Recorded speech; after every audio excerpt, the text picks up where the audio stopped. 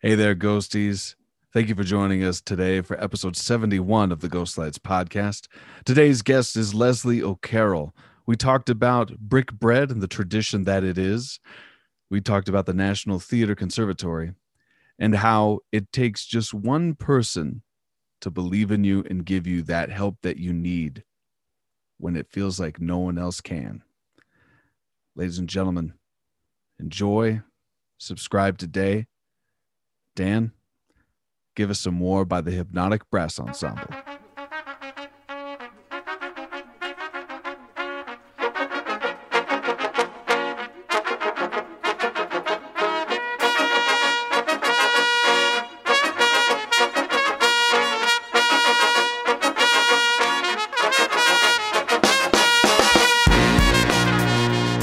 Ghosties, we are back. It's episode 71 of the Ghost Lights podcast. I am your host, Sam Gilstrap. That name's got a ring to it like a wedding vow. And I know I've said it a million times before, but it keeps getting truer. I'm always here for you, baby. I'm never turning my back on you. And this week I've brought you something special. A queen of the stage. I have been a long time paying patron of her skill set. Leslie O'Carroll is in the house, everybody. Hello, Leslie. Hello. How the heck are you? I'm very good. This is I'm a little nervous. I'm just going to put that out there right from the beginning. But I'm very excited. This is so new. I mean, podcasts are great. Yeah. Well, don't be nervous. I am just as nervous as you are. We're going to feel this out. The best thing about the Ghost Lights podcast for me is especially since the pandemic has started, it has given me a great opportunity to really kind of, I don't know, get to make new friends. If there's any intimidation I have, like when I'm in a callback room with somebody and I see them and I have them on the podcast, that intimidation goes away and they're just people. So that's all we're trying to do. We're just trying to get to the essence of each other. Oh, that's great. What a great idea. That's a great way of putting it, because then you have an instant friend in the room. What a great idea. Yeah. So that's all we're trying to do. Cool. And I have to tell you, I'm a fan. I loved you in the Taj. Oh, yes. Jihad. Mm-hmm. Oh my gosh, that was so good. I mean, that I just really loved the way you guys did that. And I love me some Stephen White's. Oh, and I also remember you that I really liked you in Jeff Kent's production of Waiting for Godot. Well, thank you. We're like on I think it's a 5th year anniversary. The last weekend, I think we opened. Oh, has it been that long? Yeah. Oh my goodness. Oh, I know. I have gotten better with age, though. Well, that's good. Yeah. That I just loved it. That's a hard play, and I thought you guys handled it really well. I'll tell you, one of the best things about that entire experience for me, and I've mentioned on the podcast a couple of times, is just like Jeff Kent was super smart and excited every day in the rehearsal space to tackle the material. And Sam Gregory and Timothy McCracken were just as excited to hammer out their relationship. And I was just surrounded by people who were really smart, who wanted to do the work. And when that really relaxed me. And at that point, then it's just a matter of keeping up. So thank you. That's high praise coming for you. I appreciate it. Oh, sweet. But I just loved it. And I just thought, oh, Jeff, I think he's a fantastic director. I'm a big fan. Absolutely. And of course, Sam and Tim, you can't get any better than them. You are absolutely correct. Absolutely correct. I'm like, I've had them both on the pod since. And really? Okay. Yeah. You're going to have to tell me what episode so I can go back and listen. Definitely. We'll look that up for you at the end. They're great time conversations. It's so funny. Like I did the one with Timothy, like really early on in the podcast, like in the birth of the inception, and we were at the Denver Center, and then I got Sam on because of the pandemic. So we were both at home, and it was just great, smart conversations. And they're both such sweet guys. I know. I love them both. I love working with both of them. I've had great experiences with both of them. Tim is particularly, he's just so sweet. Yeah. And he's just such a team player. Mm-hmm. And Sam has the best comic ear I have. He has the best comic ear. Yeah. If something's not working, you can ask him and he can hear it and he can tell you what the problem is. No.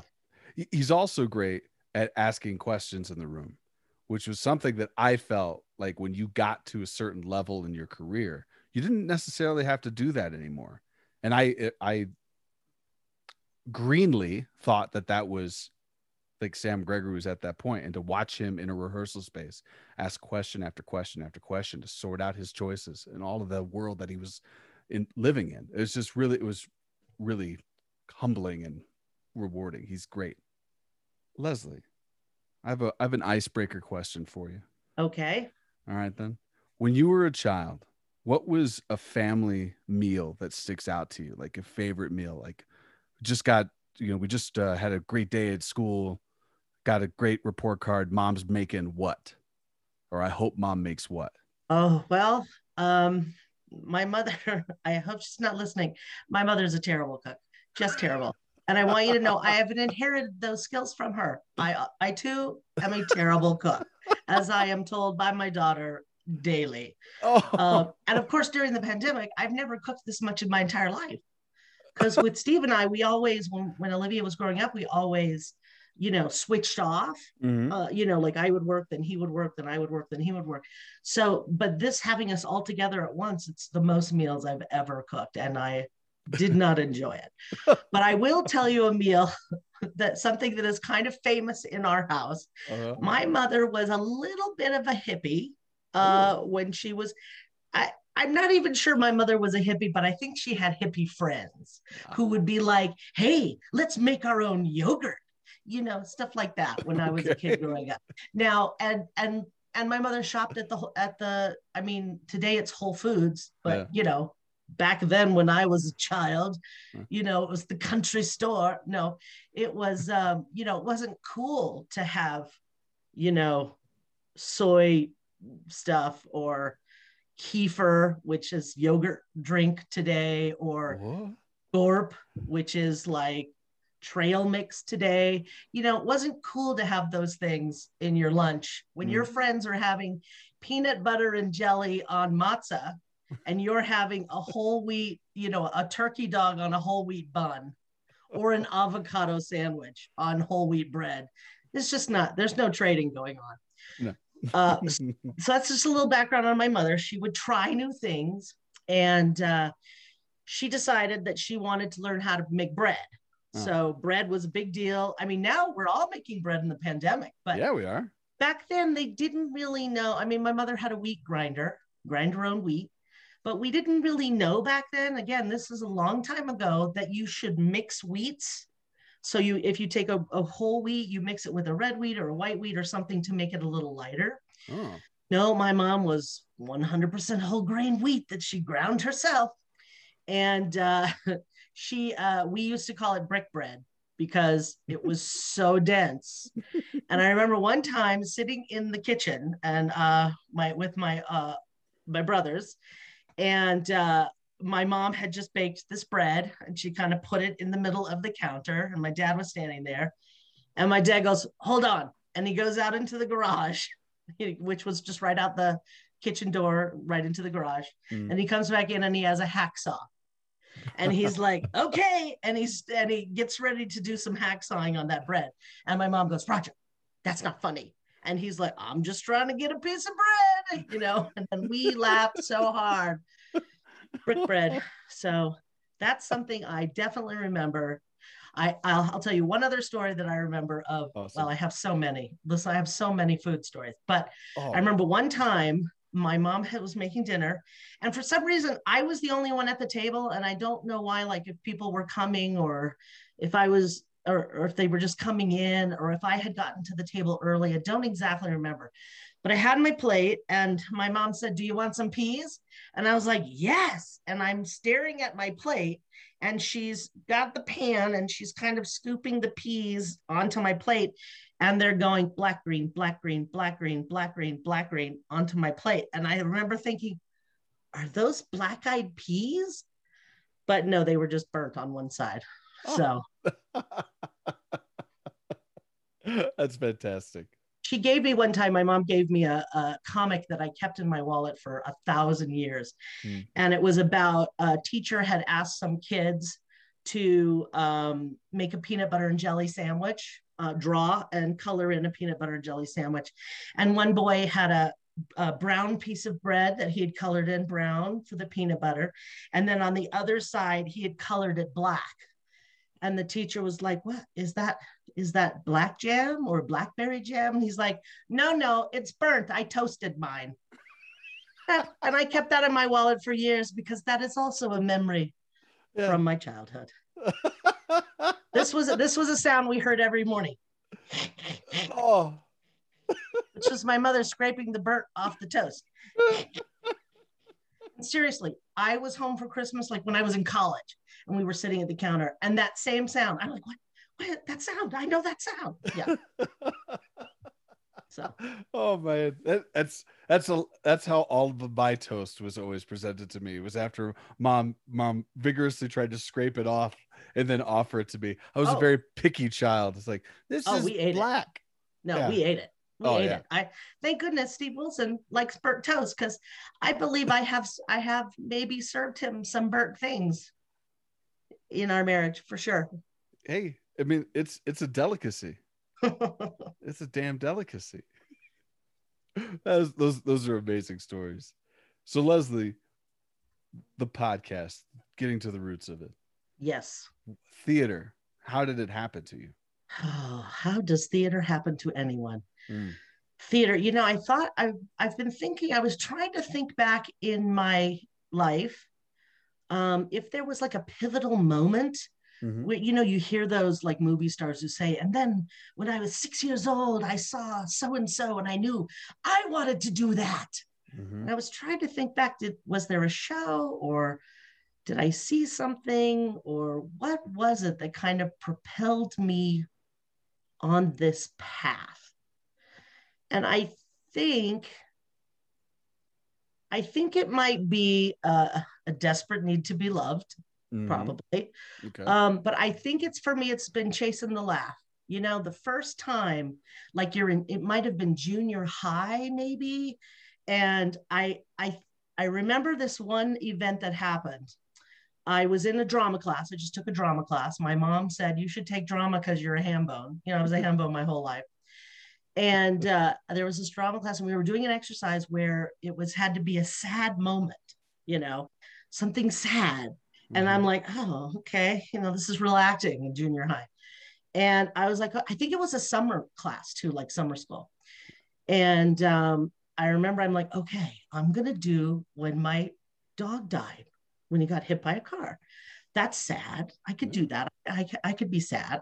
And so I remember being up on the little tiny stage, and I remember the teacher, saying, okay, whenever you're ready. And, you do your all, no, come back, Scruffy. Don't go out into the street. No. And then I went, oh no, Scruffy. And the entire class burst into laughter because I was doing my own sound effects. And the teacher was trying so hard not to laugh, but everybody was just howling. And I was like, I thought that was supposed to be sad. Yeah. And the teacher said to me, maybe next time don't do your own sound effects. And also maybe you should try comedy. And I think I've been chasing that laugh ever since. So I think that's kind of how I started in theater. And then, I went to college and I was in theater, and I went to grad school, National Theater Conservatory, but mostly just because my friends were there. So it wasn't like I was like, I have to be on the stage. I think it was just, I really like the people in theater. The theater people are great. And I think that and then people just started giving me jobs. So I was like, okay, well, I could do that. Sure. And then I think that's kind of how, yeah, I think that's how my career went. It was just kind of like, well, yes, I'll come do that. Yes, that sounds great. But mostly I think I followed the people. What is it about theater people that makes them great in your eyes?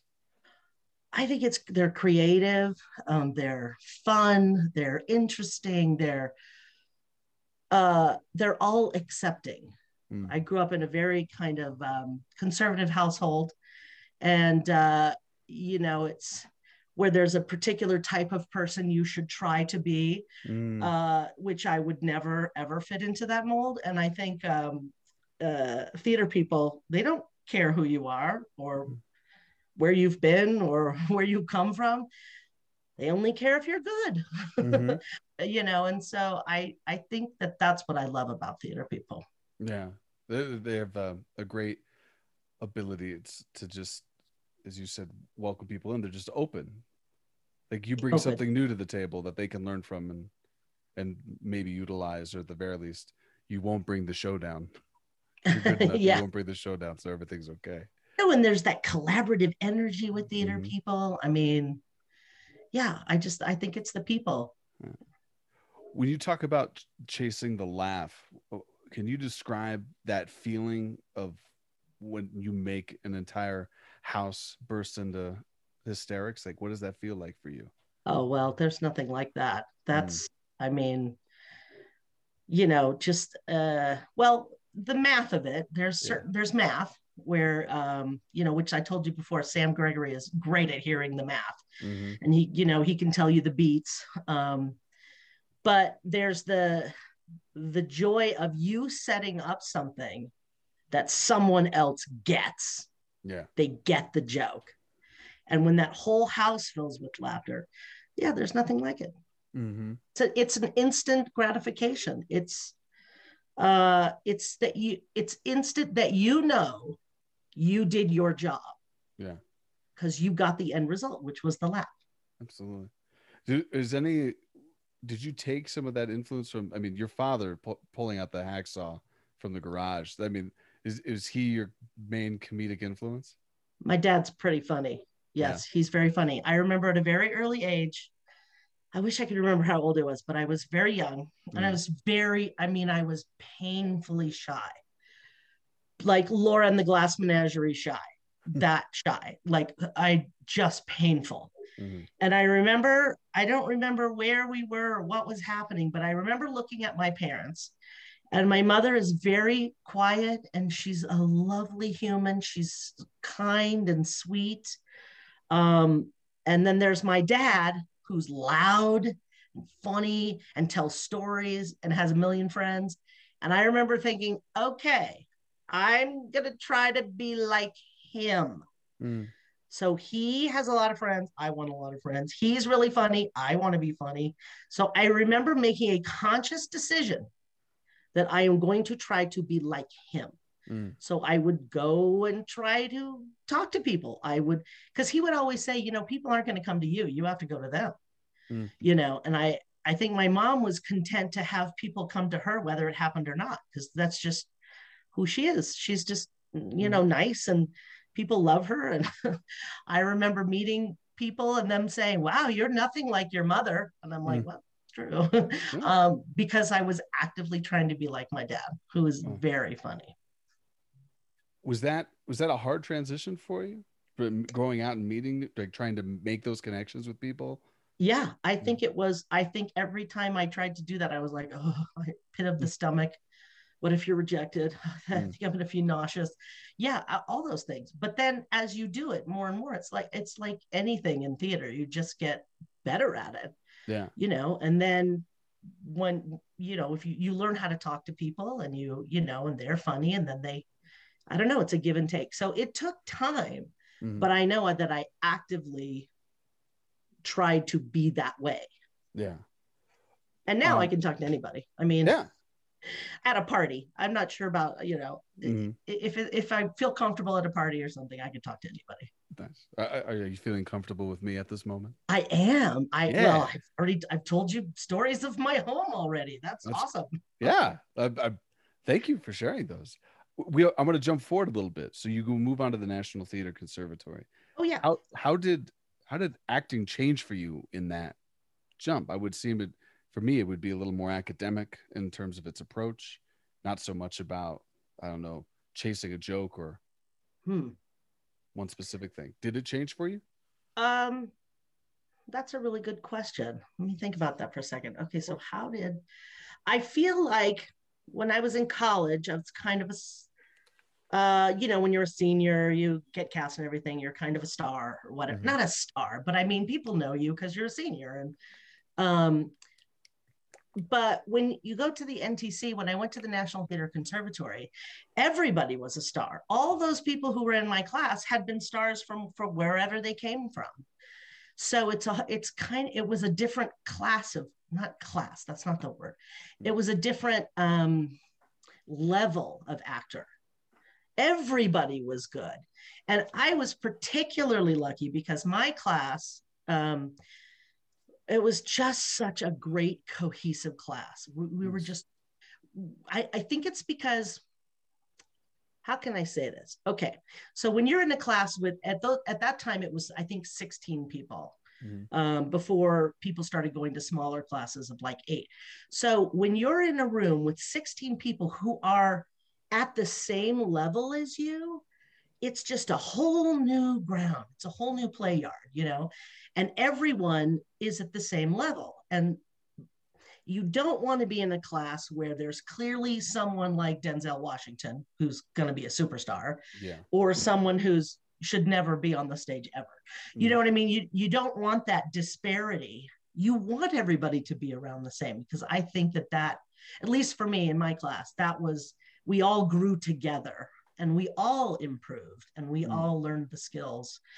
And back then, the National Theater Conservatory, you know, it was a place for learning how to be a regional theater actor.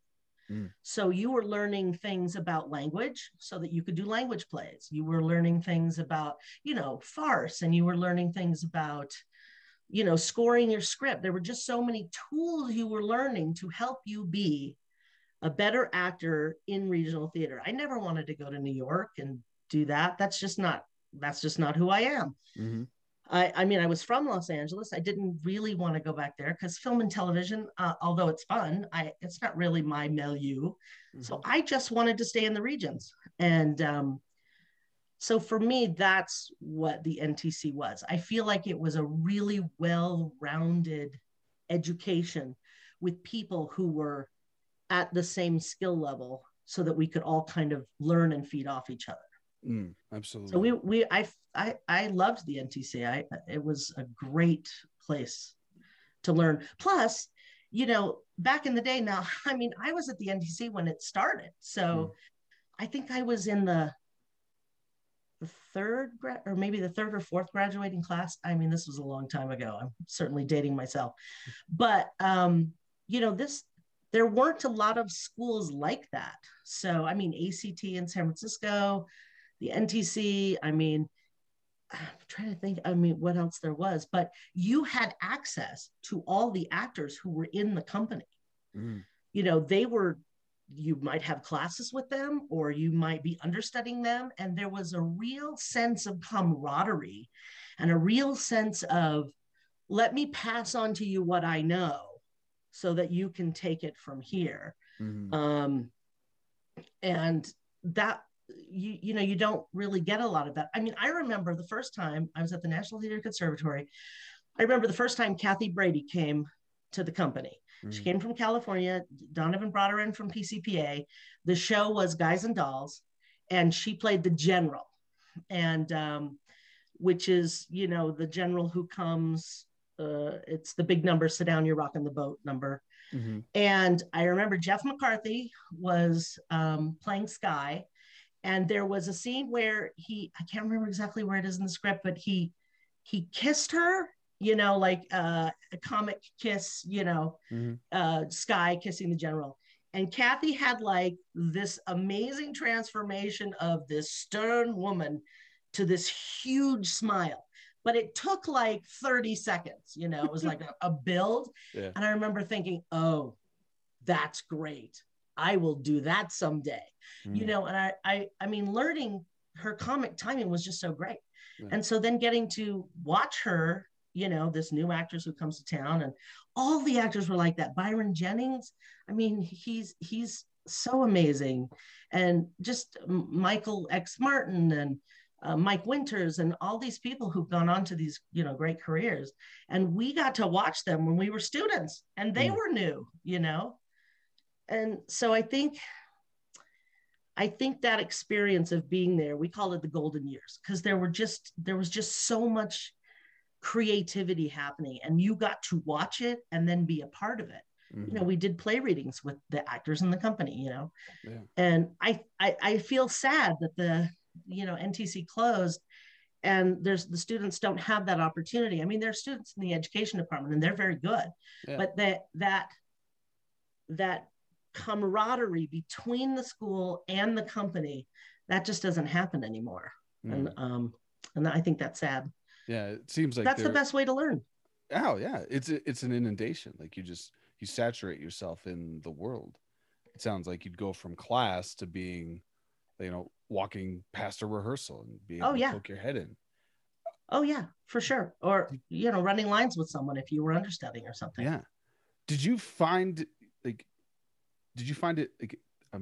like incumbent upon you to pay attention and watch your peers? Or is that just something that you were just naturally doing? That's another very good question. Did I feel? Because I mean, as you're talking, it's like it's clear there's no, I don't find any ego, and so there was no ego. I mean, no, I don't feel like I was like, oh, I must watch them. Mm-hmm. No, that was just the nature of what we were doing. We were all watching each other. I remember Jamie Horton and Sam Gregory still does this too. A lot of us do this. Jamie Horton, who is a genius and was there at that time, Jamie Horton, Jamie Newcomb, I mean, so many talented people. But Jamie Horton would say, okay, Comedy College. And he would stop whatever, we'd be in the green room or stop rehearsal or something.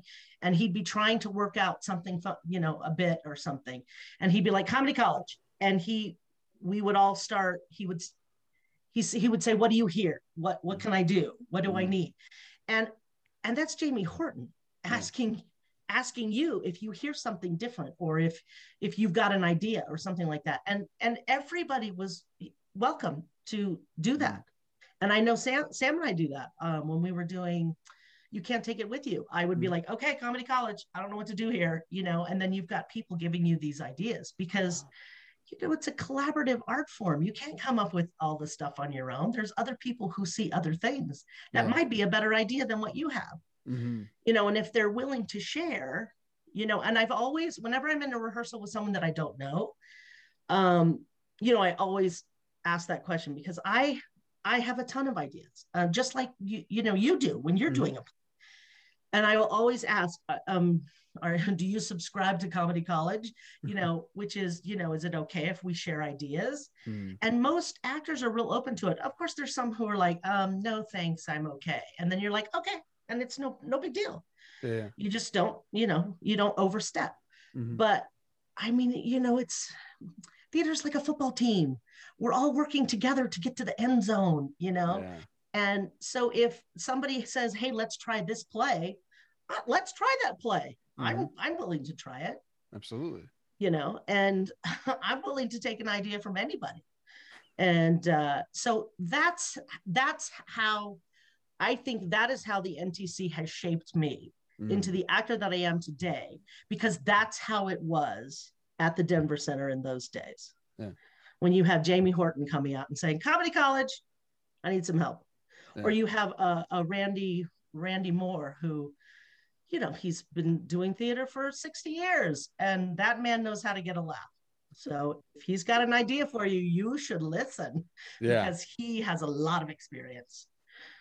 Yeah, it's so unique to hear that that experience. I mean, I went through college, and there was assignments and due dates and yada yada yada. You'd read a portion of a book, show up on Fridays, and have the notes read to you so you're prepared for your test on Friday or whatever. And there wasn't a lot of those types of collective creation moments. And so for me, I don't know necessarily if that shaped my early on problems with egotism, which even at 37 still rear its ugly head. It was one of those things. I mean, I remember I was doing Barefoot in the Park, and I had issues with my AD, and this is not a therapy session, but he was shouting notes to me from the darkness as I was trying to get to the scene about like how to deliver the moment so I could get that laugh. And I just like snapped, like, shut up. Let me get there. Let me get there. I hear you. Yeah. I hear you. And we've all had those, experiences. I did have one experience at the National Theater Conservatory when I was a senior or when we were graduating. I don't even know how you do when we were doing it. We were so new that we didn't know what was going to happen. Like, we didn't know, were we going to have to write a thesis? Were we going to have a performance? I mean, the 2 classes before me, they did 1-person shows. One class ahead of me, they did 2-person nights for their thesis. And then our class was the first class that did a rep. We did an actual rep in what is now the Jones Theater, because they were just trying to figure out what was the best way. And that way seemed to be the best way, because you have to work with people. And I remember we were doing Three Sisters, and I was playing Natasha, who's the character that nobody likes. So, and the director had an idea that they should just have the whole cast shun me so that I would know what it was like to be shunned, so that I could figure out how that was, and but for a young actor, that is just not helpful. Leslie was being shunned by my classmates. Yeah. And I was like, I don't know how to function in this environment.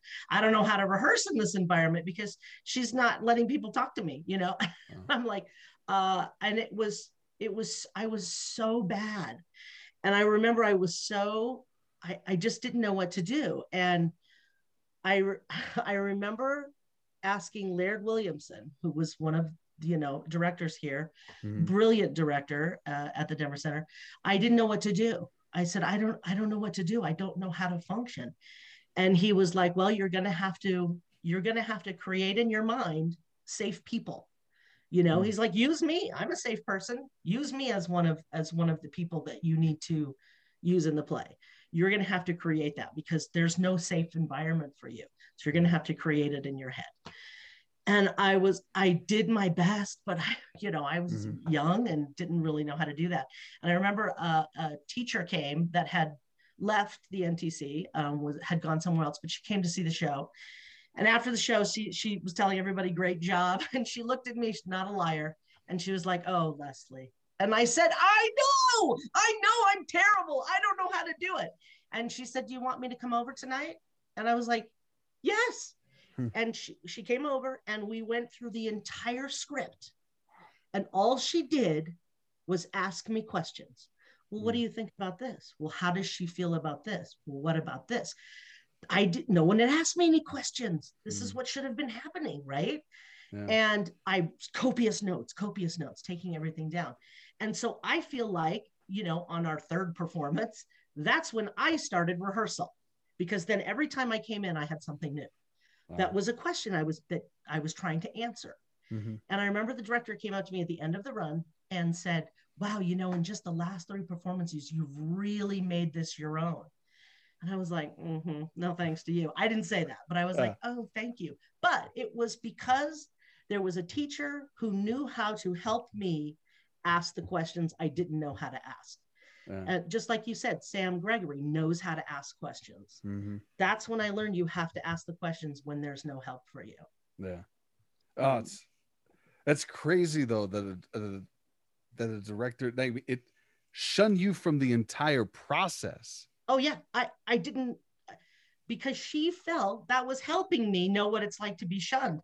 But I don't want to know what it's like to be shunned. I should be able, as an actor, to create that for my character. But don't shun me. I don't have the strength to be shunned. Yeah. And then being being shunned is not your action. Exactly. That's oh man. Yeah. Oh man. Yeah. So we did learn tools like that. I mean, and again, that professor saved me in those. She came to my house. We were up all night. Wow. Because she was like, okay, let's go through the whole script. And I was like, okay, thank you. Now I know what to do. Which I did. I just rehearsed every new performance. that's what I did. I love that story. After you left the conservatory, how was the transition into the community professional theater world? That's, well, trying to think what, uh, I mean, I was from Los Angeles. Mm-hmm. We had, we had workshops, what do you call it? Showcases in Los Angeles and New York back in those days. Mm-hmm. Um, I did not like New York because it's basically like LA is like people will be really nice to you and stab you in the back. Mm-hmm. And in New York, they'll just stab you right in the face. Nice. So I preferred, I'm like, I think I like Los Angeles better, where people are nice to me. And what do you do? How do you get started? You try to get an agent. Mm-hmm. I remember Guy Raymond, who was an actor at the Denver Center. He was a famous vaudevillian, genius. He was married to Annie Gilbert, and I was her gal Friday. She was doing a sitcom called the Finelli Boys, and so I was always helping her out with lines and things and around her house. And I remember Guy sent me to his agent, and she clearly was doing him a favor, and she watched TV. She watched an old TV rerun of something while we were having our meeting. And I was like young. I looked really good. I was, I probably looked like, when I was young, dark hair, I probably looked like I should be in New York. But, here I am in LA where everybody's blonde and beautiful. And I'm like, yeah, but I'm different, Yeah. And she was so unhelpful and kind of rude. I'm asking all these questions about, like, well, how do you do this? And what do you do this? And she's like, well, you're not really blonde and you're not really, 18 and tall and thin. So I just don't see anything happening for you.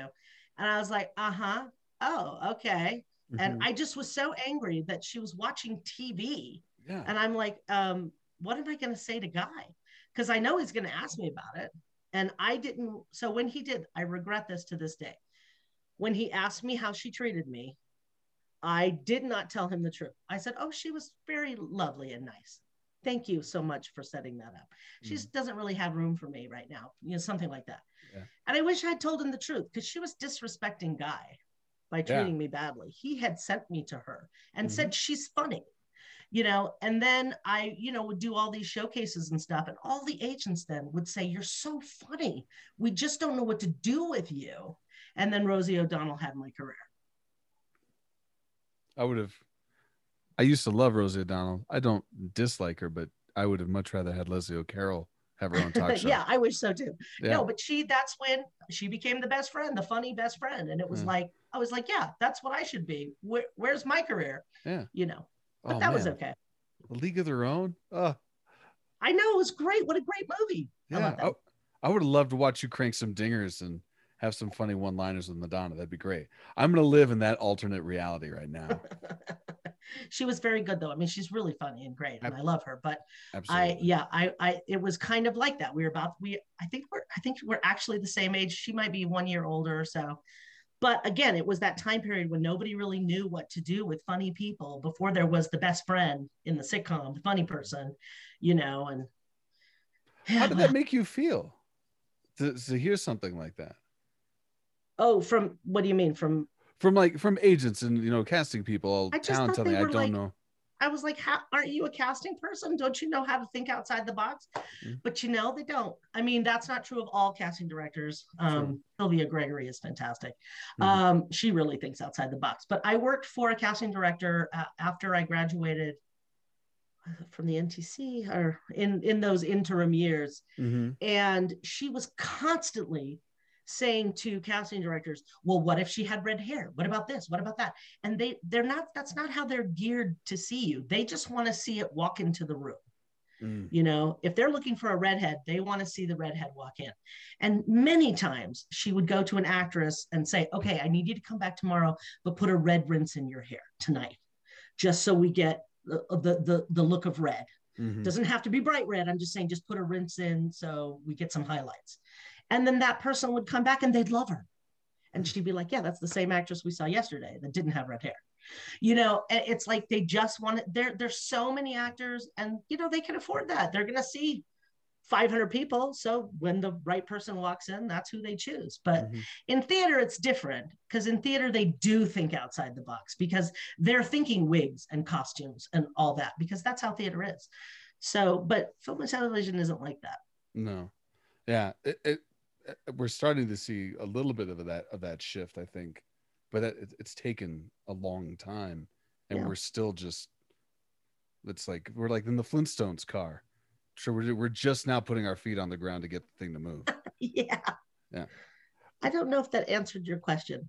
No, I mean, from a personal perspective, I mean, I'm intrigued to see like you spent this really amazing time at the conservatory and this bond of fellowship in the creation of characters and process and technique, and then you go to Hollywood, you're putting yourself out there, and you run into these, how I guess these blanket statements of we just don't know what to do with you.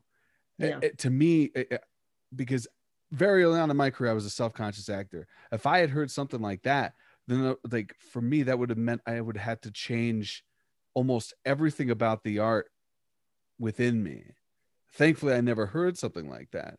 But here you are, years later, the career wasn't derailed there during when you were hearing those types of things. And I just, were you ever faced with like, I gotta, persevere through this? Did you put yourself in that mindset? You know, I don't know. This might sound so egotistical, but it also might be that I was very young, you know, Mm. and I had had such a great experience, you know, at the National Theater Conservatory. I just thought I was smarter than them. I'm just like, well, you're stupid because I'm hilarious and you should put me in something. Your mistake. I mean, I mean, I couldn't change who I was. Oh. And yeah, I guess I just never really listened to them. Mm. And then, you know, things happen. You become a reader, or you know, and then someone casts you in a play because you were a great reader, and then you know you start doing theater again, and you know, I did all that, and then ultimately I came back to the Denver Center. And once I came back, it was probably about 5 years later. Laird Williamson cast me in a play called Man of the Moment with John Hutton and Jackie Antaramian and Kathy Brady and Carol Halstead and Mark Rubald and just all these amazing actors. And then you're like, oh, I'm back in this community again. I don't ever want to leave, you Mm. know? Yeah. And, you know, then I was lucky. I was one of the people who stayed Nice. around. Yeah.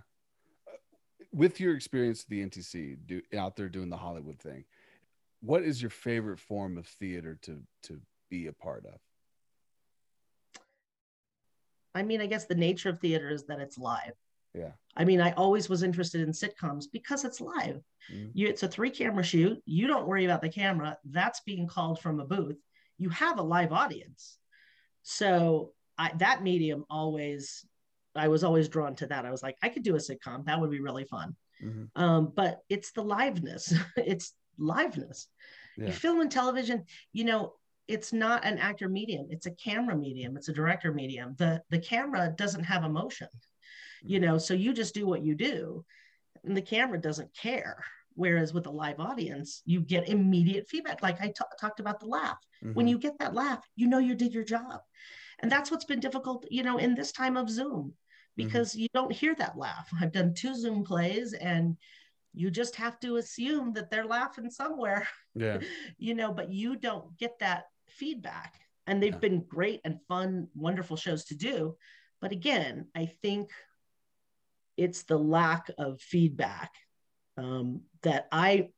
that's what I like. So Mm-hmm. I'll be happy to get back on the stage because you're having a live shared experience. Yeah.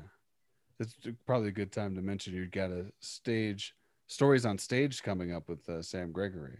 I do. It's on Friday. Oh my It's God. Sam Gregory, who's hilarious, and Allison Watros, also hilarious. Yes. And me. It's the first one I've ever done. I've never done one before. So Sweet. I'm a little nervous because they're both pros. So Is but, it is it another like live stream Zoom type of performance, or will you three be in the same It's spot? yes, it's Yes. we're at a theater in Boulder, and they have it set up so where it's like a webinar, I think is how it is. Yeah.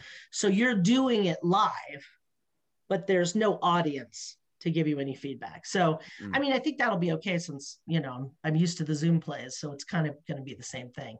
nice. Uh, but I love watching stories on stage, so I think it's going to be fun.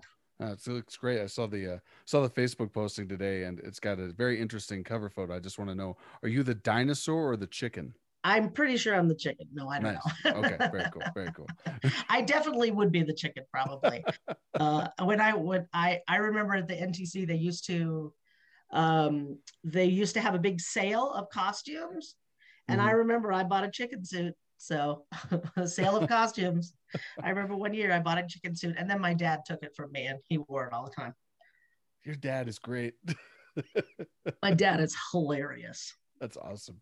I was like, you should dust it off the chicken suit for If this I knew Friday. where it was, I would wear that chicken suit. Hell yeah, you would.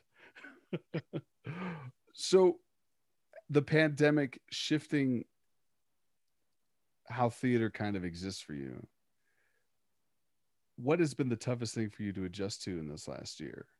Has it been the uncertainty about the future or about your medium coming back to you Oh boy, that is or another something really else? good question. Um, I mean, you've been doing this for Definitely, I so think long, and it just feels like this was a bump in the road that obviously no one anticipated. no. But I mean, at this stage in your career, is there fear about a comeback? With your talent, I would say no, but Oh, you're so sweet. Um, I think I think that people, well, during the pandemic, of course, we've all been scared about will we ever have jobs again? Will live theater ever come back? mhm. Um, but I give credit to those people who've been able to figure out how to do theater. Mhm. The Arvada Center is leading the way. They, doing the Family Tree and ChristyCon, which were two Zoom plays that we Yeah. figured out how to do. I mean, their genius put it all together and they weren't afraid to try and do something. So there's definitely been creativity during this time and, trying to figure out how it's a whole new world. And I think there is a place for that in the old world. Like if I were a theater, I know Miners Alley. They do shows and they stream shows at the same time. So you can either watch it if you're not comfortable going, or you can go live there. I think that's genius. And I think that is the future because there's a whole audience that can't come to the theater that Mhm. now you have access to. And we've had a whole year to figure out how that works. I Yeah. personally, of course, want to go back to live theater. I think we all do. But it's something we've learned that we shouldn't discount. That is a viable medium, Mhm. which I think is great. Yeah. Because what if I'm sick, or what if I'm homebound, or what if my car broke and I can't get to the theater? Mhm. Oh, but I can stream it and watch it. It's a Mhm. different experience, but at least I get to see it. I get to share part of that experience. Yeah. So I think that there has been, even though these are tumultuous times, I do feel like that has been a ray of hope in, what the new face of theater will look like. As far as going back to live theater, I was talking to a friend of mine who said they had read something about the plague and how they were all worried about whether live theater would come back after the plague. Mhm. But once that passed, people flooded to the theater, to Mhm. see shows because people were just craving that interactive, that shared experience. And I think that's what's going to happen. I think once it's the okay, there's always going to be nervous people. Listen, I'm nervous sometimes, Mhm. I'm still a little nervous, about, oh, can I make that step to go see live theater in a real theater? I'm not sure I'm ready yet. But when I am ready and when other people are ready, it's just going to flood. That's what I think. I just don't think you can stop live theater because it's unlike anything else. That's beautiful sentiment. I've been feeling very similarly in terms of just how it's going to feel when it comes back. I mean, Yes, the Arvada Center. Congratulations to them. They just opened Small Mouth Sounds, which got cut off because of the pandemic a year ago. It's good to see that that's back and in the swing, and we're starting to get back to that place. But I've been saying it, when we get like more than a theater at a time opening on a weekend, that Friday night is gonna, or that Thursday night, it's gonna be epic. It's gonna I feel. think so. Yeah. I think people, once the fear subsides, and listen, we're all afraid because we've been told for a year, you should be afraid. Yeah. And, you know, science is science. We believe in the science. So, but I think once the science tells us, okay, we know what to do now, it's safe. I think people will be tentative at first because, you know, you've still got that mindset. But I think once everything seems to be safe and people are ready, I think it's just going to be a boom. So I agree with you. Yeah. Leslie, thank you so much for this experience. It's been really awesome. Before we It's so fast. I'm so surprised. We've I'm been chatty. I'm real chatty. Sorry. No, don't apologize. I love it. I love it. I mean, the stories have been great. The experiences that you shared, I'm really thankful for it. I wonder, what is that ghost light you wish was left on for you when you started your career that you'd turn on for that next generation? I mean, your daughter, who I had the good fortune of working with over the summer teaching. I mean, what is one of the things that you'd tell her before she steps into her conservatory life or her theater? Well, she won't listen to a thing I say. She, you know, she discounts everything I say. But that's because I'm her mom. What would I say? Oh, that is such a good question. I will say that the ghost light I would leave on is I will say what my friend who was a casting director had said to so many parents and kids who would say, how do I get into theater? How do I do more theater? And she would always say, do everything else. You know, she would say, learn an instrument, take band, take art classes, do everything else, learn how to cook, learn how to sew, just keep learning everything, because that makes you a better actor. The more experience you have is what you bring to the table makes you more unique. And so I guess that's what I would say is do everything else, keep learning. You know, I mean, during this time, we've seen great things come out of people that we know, talents we didn't know were there, you know? And it's like, I kind of wish I had done all that, but I really just only did theater. I wish I could play a musical instrument. I wish I could sew. I wish I could have made some masks, but thank goodness Emma helped me out there. And, you know, I would cut out patterns for her and she would make masks for me. So, but yeah, that's what I would say. Keep learning. Never stop learning. Just like you were saying, Sam, never stop asking questions. Never stop learning so that you know the questions to ask. Absolutely. You're absolutely right. If you do need help though, in terms of filling out your resume, I was told that using the word aptitude really kind of covers bases. I have aptitude with the harmonica. Doesn't mean I'm any good with it. No. Aptitude. I might have to steal that. Yeah. Just like accent aptitude, dancing aptitude. I can twerk.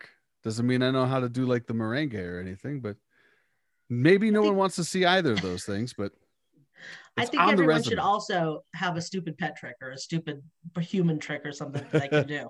That's always fun at a party. Do you have one? No. That's why I wish someone had told me. At least get an impersonation of something or somebody, you know, so you can pull that out somewhere. But no. All I could do is go high pitched in my with my voice. Is like, hi Leslie, it was great having you on today.